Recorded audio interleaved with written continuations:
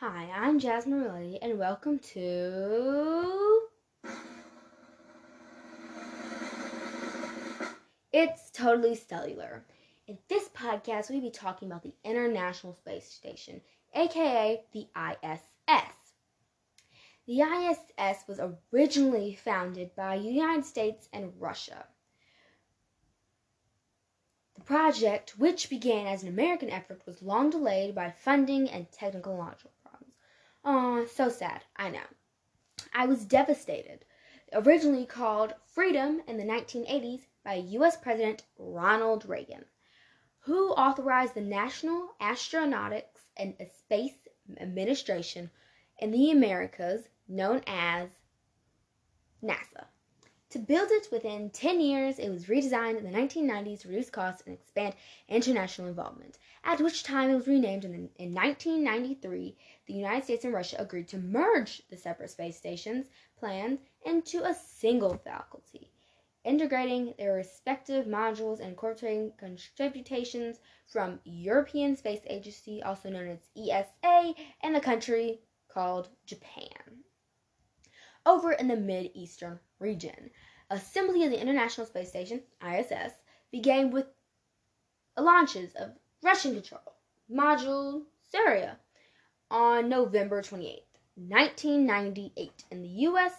built Unity, connecting node in the following month, which were linked in orbit by U.S. space shuttle astronauts. In the mid-2000s, the Russian-built module Zvezda, a habitat and control center, was added, and on November 2nd of that year, the ISS received its first resident crew, comprising Russian cosmonauts Sergei Skripal and Yuri Genzhenko, and the American astronaut William Shepard, who flew up in Soyuz spacecraft. The ISS has been continuously occupied since then. A NASA microgravity laboratory called Destiny and other elements were frequently joined into the station, with the overall plan of calling for an assembly over a period of several years, of complex laboratories, habitats, crossed by long trusses supporting 4 units that held large solar power arrays and thermal radiators.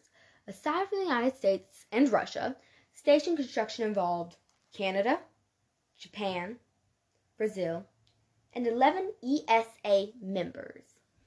Russian modules were carried into space by Russian expendable launch vehicles, after which they automatically randomized and docked to the ISS.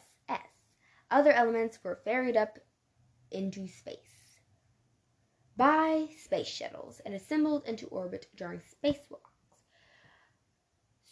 So, since we are talking about the ISS today, I thought why not hear from people who were on the ISS, such as Christina Koch and Jessica Meyer. Here we go. Wow, that is so cool. Okay, so what's the purpose of this particular mission? What work are you doing up there right now? Well, the primary goal of the International Space Station is science. So we are doing all kinds of different scientific investigations, ranging from physiology and medicine and how radiation, spaceflight, the microgravity environment affect the human body. We look at protein crystal growth. Even these proteins can grow bigger and more pure in microgravity. That helps with some disease research and developing other pharmaceuticals. We do combustion experiments. Even flames burn differently in space. You name it, any type of science, we are doing it up here. Aside from that, we also have to do daily maintenance of the space station. It's actually been up here almost 20 years now, so we do have to make sure that we maintain all the systems and repair things that break. We do spacewalks when things break or have to be replaced on the outside of the space station. We fly the robotic arms sometimes to do that. So all of our days are different. We do something different all the time, and that's what keeps it so interesting. You heard Christina Koch. It really keeps it interesting. There's so many facts and fun, interesting things that happen on the ISS. I mean, like, did you know they have to wash their hair with water bottles? And only in tiny little droplets and what we call dry shampoo. Very, very hard. And did you know they have to eat dry, dehydrated food? I know. missing out on so much that happens on Earth, or the surface. I feel bad for them. But who knows? So, I'll see you again next time on It's Totally Cellular.